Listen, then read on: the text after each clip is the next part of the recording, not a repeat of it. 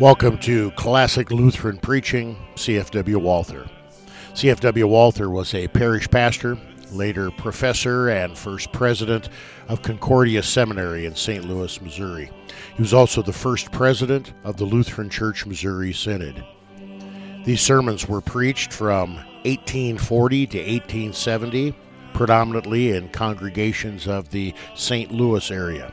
Unfortunately, we do not know the specific dates and locations of most of these sermons, as they have been lost to time.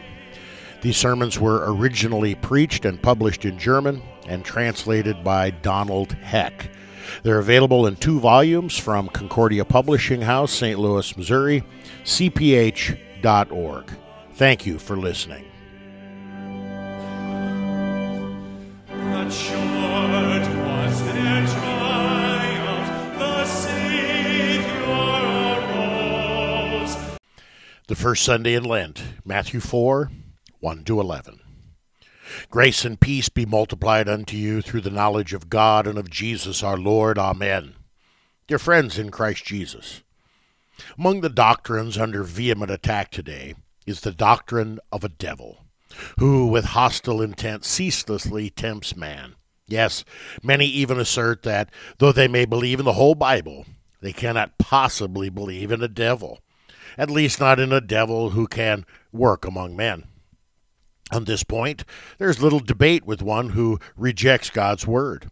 The doctrine of Satan concerns the invisible spirit world, which cannot be elucidated by our reason, but by the word of divine revelation. If one rejects divine revelation, the doctrine of the mysterious power of darkness must also be foolishness. Why should an atheist, a naturalist, and a moralist believe in an evil spirit, an invisible enemy of souls, a tempter, a seducer of men, when he does not believe in the grace and redemption of his Savior? Luther says in his exposition of Peter's words, "Be ready always to give an answer to every man." If you hear people who are so completely blinded and hardened that they deny that this is God's word, or they are in doubt about it, just keep silence. Do not say a word to them, and let them go their way. Just say, "I will give you enough proof from Scripture. If you want to believe it, this is good. If not, I will give you nothing else." Then you may say, in this way God's word must needs be brought into disgrace. Leave this to God. The poison of unbelief and skepticism so controls Christendom and has so infected countless people that even those who do not exactly want to reject the Holy Scriptures doubt Satan's presence, or at least his influence on men. However, as certain as it is that there is a God who revealed himself in the Holy Scriptures, so certain is it that there is also a devil. Satan is not only named here and there in Scripture, but the Bible describes in detail his origin, essence, characteristics, how he works power over the human race, his kingdom, abode, and his present and future fate. We find the doctrine of Satan in all the books of the Old and New Testament, in Genesis as well as in the Revelation of St. John. The sacred writings do not mention Satan incidentally, but the doctrine of Satan is so interwoven in the whole of Christian doctrine that the entire structure would collapse if one denies the existence of that evil spirit. If one denies the existence of the devil, one must also deny the fall of man, original sin, the redemption, Christ, baptism, yes, the entire gospel. Yes, then one must make a liar out of the prophets, apostles, and even Christ himself. Briefly, the Scriptures tell us that God not only created man, but also an infinite number of higher spirits, the angels, and gave them great glory. They were to serve him and carry out his commands. However, one of the foremost of these angels fell from God, and with him a great host. That fallen angel was hurled to hell in chains.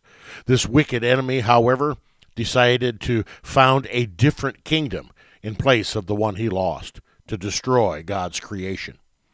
When God had first created the first man in his image, Satan tried to make him also disloyal and lead him into sin. Moses relates in Genesis 3 how Satan succeeded. Man let himself be misled, renounced obedience to God, fell into sin, and thus become a subject of the kingdom of darkness. Sinful parents now beget sinful children. Every man is now by nature not in God's kingdom, but in the kingdom of God's enemy. God's kingdom disappeared from earth when sin entered. Scripture says that the prince of this world is Satan, that he ceaselessly speaks to spread even more sin, error, blindness, darkness, misery, and misfortune. It says he is the prince of the power of the air, Ephesians 2, and that he prowls around like a roaring lion, seeking someone to devour, 2 Peter 5. He is at work in the sons of disobedience and has blinded the minds of the unbelievers to keep them from seeing the light of the gospel of the glory of Christ, 2 Corinthians 4. For we do not wrestle against flesh and blood, but against the rulers, against the authorities, against the cosmic powers over this present darkness, against the spiritual forces of evil in the heavenly places, Ephesians 6. God's word, however, reveals not only the abyss of Satan, but also the depths of eternal love.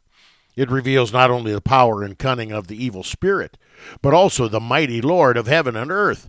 It reveals not only our misery in the kingdom of Satan, but also how Jesus Christ, the Son of God and man, conquered Satan, redeemed us from his kingdom, rescued us from the power of darkness, and instituted a new divine kingdom of grace through his blood, in which all who believe in him find freedom and salvation.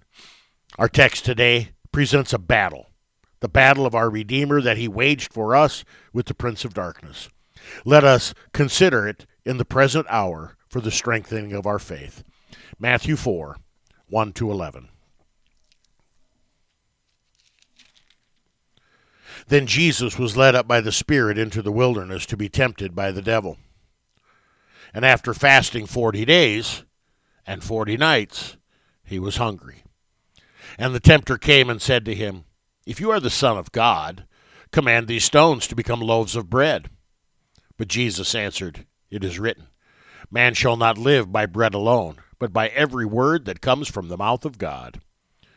Then the devil took him to the holy city and set him on the pinnacle of the temple and said to him, "If you are the Son of God, throw yourself down, for it is written, he will command his angels concerning you, and on their hands they will bear you up, lest you strike your foot against a stone." Jesus said to him, "Again it is written, you shall not put the Lord your God to the test." Again the devil took him to a very high mountain, and showed him all the kingdoms of the world and their glory. And he said to him, "All these I will give you, if you will fall down and worship me." Then Jesus said to him, "Begone, Satan, for it is written, you shall worship the Lord your God, and him only shall you serve." Then the devil left him, and behold, angels came and were ministering to him. This is the word of the Lord. Under the guidance of this gospel, we today direct our attention to Christ's victorious battle with the Prince of Darkness. We consider how Christ battled and conquered for all men, and how also a Christian, with the power of Christ, may overcome Satan. We pray. O Jesus, faithful Savior, who once struggled for us in a severe battle, we are gathered today to ponder that struggle. Oh, grant that at least for the salvation of our souls, your believers might be mightily strengthened in the faith. Let all of us embrace you in faith. Oh, dearest Lord Jesus, you alone know how many of us are still in the power of darkness. Arise, arise, struggle today for also these souls. Resurrect the dead, establish the fallen, give joy to the despondent, courage to the faint, and so today again be victorious through your word. You alone should have the honor, O Jesus, forever and ever. Amen. A most amazing battle is related in our gospel reading today. Christ had just been baptized. Heaven had opened over him as though it wanted to sink to earth. Now we see hell open beneath him, and with all its power rush upon Christ. How amazing! Once the Son of God had hurled Satan from heaven. Here on earth, he allows himself to be attacked, led around, laughed at, and mocked by Satan. He does not conquer him by one almighty word as well as he could have, but through the written word of God. He who is the eternal light struggled with the spirit of darkness, the eternal truth with the father of lies, the most holy with the spirit of uncleanness, the King of heaven with the powerless captive of hell. The Son of God let himself be placed by Satan on the pinnacle of the temple. He allows Satan to demand that he worship him. What an amazing struggle.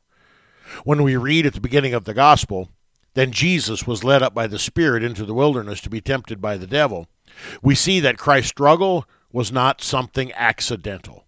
It was arranged by God himself. It occurred according to God's eternal gracious counsel. Christ, of his own free will, now fulfilled it. Had Christ not wanted it, Satan could not have appeared before him, let alone dare tempt and assail him. Christ did not wage this war for himself. He battled as the surety, the mediator, the substitute of the whole human race, for all men, for us who are gathered here. Through sin, all men sold themselves to Satan. All became his servants and subjects of his kingdom. To redeem and save men, Christ came as the real owner of all the souls of men in order to conquer Satan, destroy his kingdom, take his booty away again, free us from his power, and lead all men through the kingdom of grace into the kingdom of eternal glory. Thus St. John says, the reason the Son of God appeared was to destroy the works of the devil, 1 John 3. Yes, the first prophecy of Christ, which the first human pair received from God in paradise, was that the woman's offspring, that is, Christ, the Son of the Virgin, would bruise the serpent's head, that is, the devil's. Of course, Christ did this chiefly through his bloody death on the cross. There the serpent's head was completely crushed. However, the battle with Satan, which is related in our gospel reading today, was the beginning. It was, so to say, the first assault. This battle was the first engagement touched off by the Lord of our salvation in order to tread down Satan under our feet.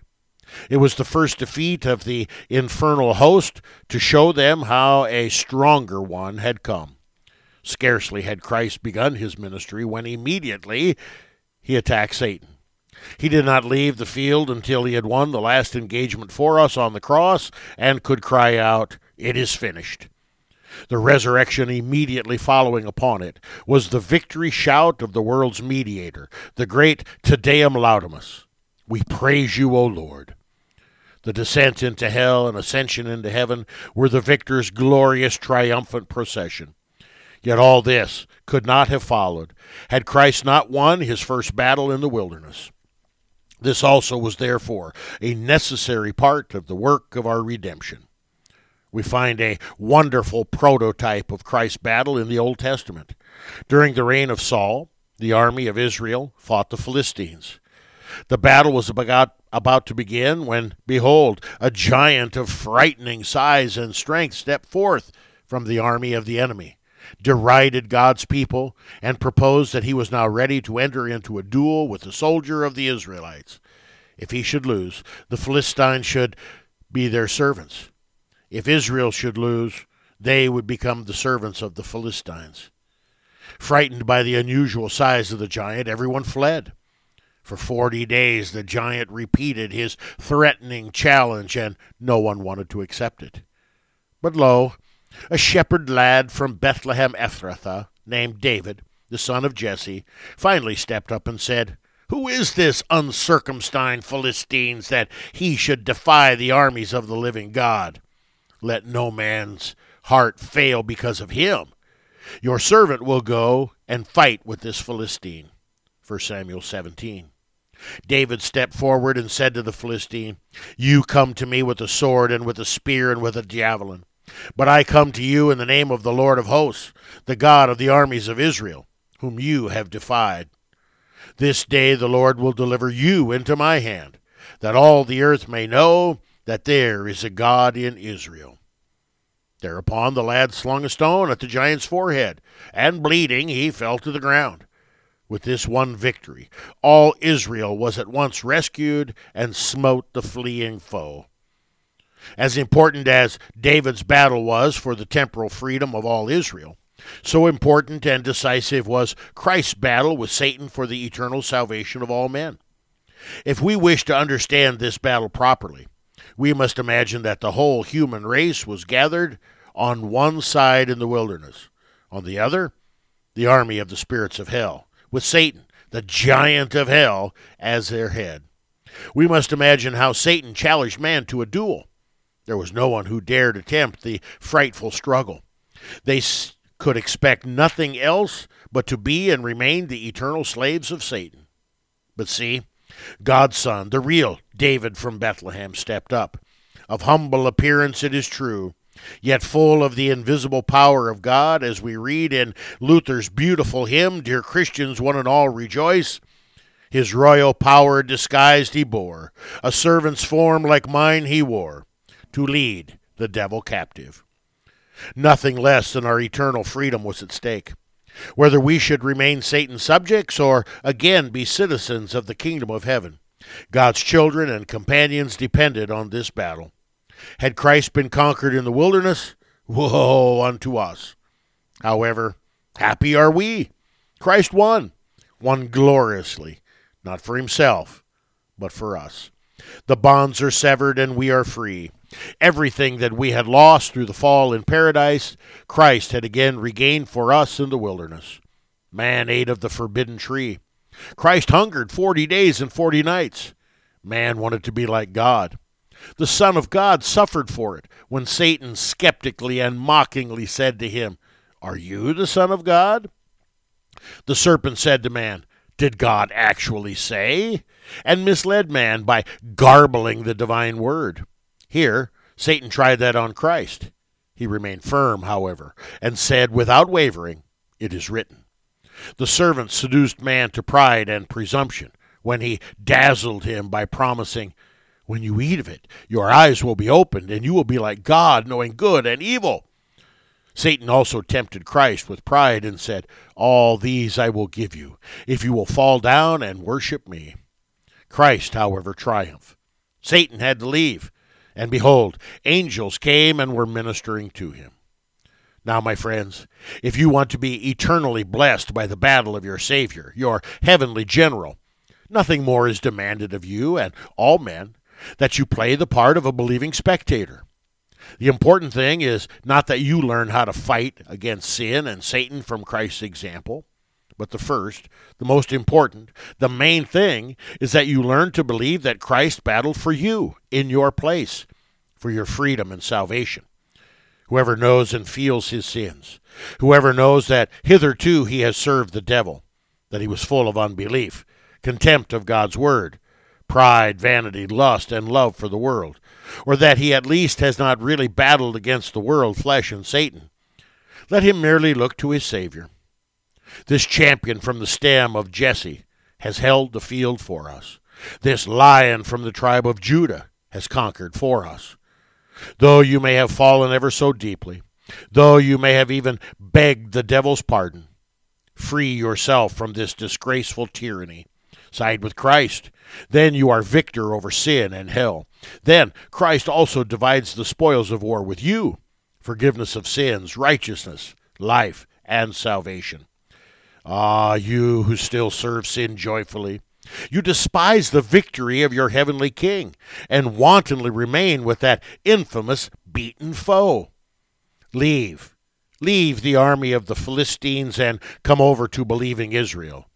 Under the shepherd staff of the true David, you will find victory, life, and well-being. You who find no delight in sin, but remain timid and irresolute because of your poor fight you put up, do you not see the infernal giant slain by the stone of your almighty, eternal general hurled? Of what are you afraid? Join the banner of the cross, and though you may be ever so weak, you will stand on the side of the victor. All believing Christendom, rejoice with St. Paul. Death is swallowed up in victory. O death, where is your victory? O death, where is your sting? The sting of death is sin. The power of sin is the law. But thanks be to God, who gives us the victory through our Lord Jesus Christ. 1 Corinthians 15. However, my dear children, You who already rejoice in the victory of your Prince of Life, who already exercise yourself in faith in him, permit me, your weakest fellow soldier in the Lord, to speak on how a Christian with the power of Christ may overcome Satan.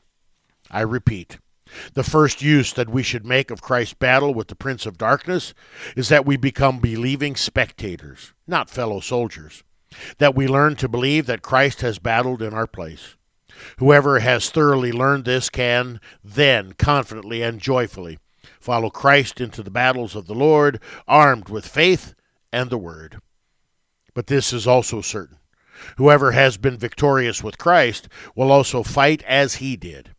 If Satan cross swords with the head, his members dare not fail secure. Christ is the general. All believers in Christ are called to active duty in a spiritual war. The God of spiritual Israel is called the Lord Sabaoth, that is, the Lord of hosts. Every Bible passage is a war trumpet that calls the Christian to battle. In baptism, we all vowed to renounce the devil and all his works and all his ways, that is, to fight against him. Just as Christ was driven into the wilderness immediately after his baptism to be tempted, so all who are baptized in Jesus Christ should expect nothing else. Hence, my dear Christian, if you believe in Christ and his word, if you find comfort in his victory, happy are you. You have chosen the best part. Bear in mind, you are saved, but in hope. You are still in the world. You still have sin in you. You still have flesh and blood. Yes, most important, you are still in the land of death, a stranger where Satan dwells. He is around you with his assistants and tools. He is busy trying to ruin you again, trying to make you tired and faint, so that you will leave Christ, yield to him again, and let yourself be brought under his scepter. Do not suppose that Satan is far away. He is in his members, the countless spirits of darkness wherever men are, and most fiercely where Christians are. He is at your side in your room when you pray, when you read God's word. He is around you when you tend to your work. He is next to you when you go to church, hear the sermon, partake of the sacrament. Wherever you go, he tries to tempt and fell you. Two things are therefore necessary. First, that you recognize the devil's cunning, and second, that you know how you can overcome him. We learn both from the example of our Lord in the wilderness. Satan sought to overcome Christ by a threefold temptation.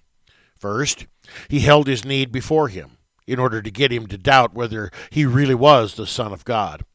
If you are the Son of God, command these stones to become loaves of bread. He wants to say, how can you say that you are God's Son when you are in distress? When this temptation would not work, Satan placed Jesus on the pinnacle of the temple and said, if you are the Son of God, throw yourself down, for it is written, he will command his angels concerning you, and on their hands they will bear you up, lest you strike your foot against a stone. Satan sought to mislead Christ by twisting God's word. He quoted a Bible passage, but he left out the important words. It says most clearly in Psalm 91, to guard you in all your ways. Satan wanted that Christ should overlook these words and not remain in his ways, but, tempting God, jump down. When also this temptation would not succeed, he became still more shameless and took Jesus to a very high mountain and showed him all the kingdoms of the world and their glory. And he said to him, all these I will give to you, if you will fall down and worship me. Satan tried to bind and wind Christ through riches, honor, and the lust of the world. There you see, my friends, the three main temptations that meet every Christian. Satan either tries to make the Christian despair through poverty, want, trouble, misery, disgrace, mockery, and all manner of misfortune, or he seeks to move him through the falsification of God's word to all sorts of dangerous errors, heresy, and doubts about God's word. Or Satan tries to entangle the Christian's poor heart through the illusion of good days, riches, honor, and the lust of the world. Hence, my dear Christian, learn to recognize the art of the evil foe. Satan is all around you and tries all possible keys to open your heart again. If he cannot open it with the key of shame and misery, he tries the key of false doctrine. If that does not open it, He tries the key of lust and good days. Of course, Satan nowadays very often appears in a visible, assumed image, as old and new examples prove. But Satan appears to Christians most often under the guise of money, false doctrine, honor, and earthly lust. So, my dear Christian, note carefully. If your earthly trouble tempts you to despair of God's goodness and help, if you begin to burden your heart with worries, you may most certainly believe that the devil stands before you and calls to you, "If you are God's child, command that these stones be made to bread." Pray yourself into health. Pray yourself free from your disgrace. Yes, just let go of your faith. It is worth nothing. Or, if you are tempted to doubt one of the precious teachings of your Christian faith, if God's word is even held before you, do not doubt in the least that Satan stands before you and says, "It is written, he will command his angels concerning you." Note well that Satan, through false doctrine, quotes God's word, but he garbles it. He tears it out of its context in order to beguile you. It is Satan's method to give us one truth in order to bring in 10 errors. Therefore, be warned. Satan seeks to pervert God's word so that he gives false comfort for sins against conscience. If the sin is committed, he tries so to pervert God's word as though there were no grace for this sin. He knows how, by lock and key, to deprive the poor conscience of all comfort. Or, Satan tries to pervert God's word so that it seems to contradict itself, thereby trying to bring doubt into the heart and cause you to fall completely from the truth. Finally, note also this. If you are in the faith, you will often be tempted to injure your conscience for the sake of earthly advantage, deny Christ, and leave God's word. Then think that Satan stands before you and calls to you, "All these I will give to you, if you will fall down and worship me." Yes, consider every proud thought that arises in you as nothing else than a being placed by Satan on the pinnacle of the temple in order to push you off. My friends, you see that Job is correct in saying, "Has not man a hard service on earth? And are not his days like the days of a hired hand?" Job 7. Of a truth, being a true Christian is not an idle sport, no fun or play. It is a continual struggle with flesh, world, and Satan. Whoever dreams of rest, peace, and good days as a Christian deceives himself.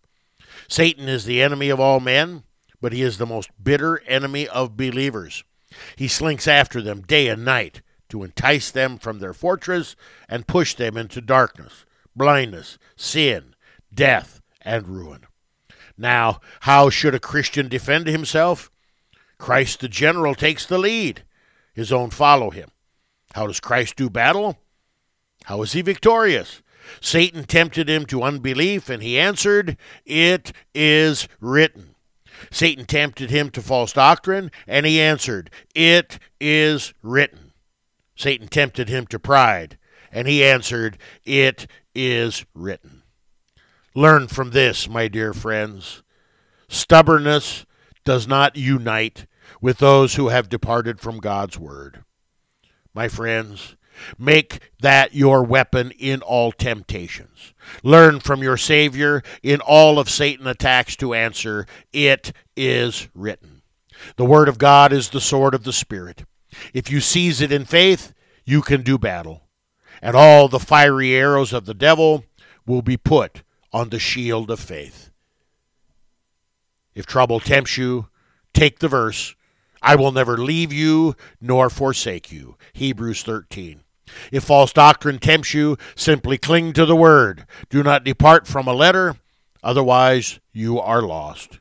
This saying is trustworthy and deserving of full acceptance, that Christ Jesus came into the world to save sinners. 1 Timothy 1. Amen. But short was their triumph, the Savior arose. You've been listening to Classic Lutheran Preaching, CFW Walther. These sermons are available in 2 volumes as a part of Walther's Works, Concordia Publishing House, St. Louis, Missouri, cph.org. We thank you for tuning in, and we pray that God's Word has and will continue to be a great blessing in your life.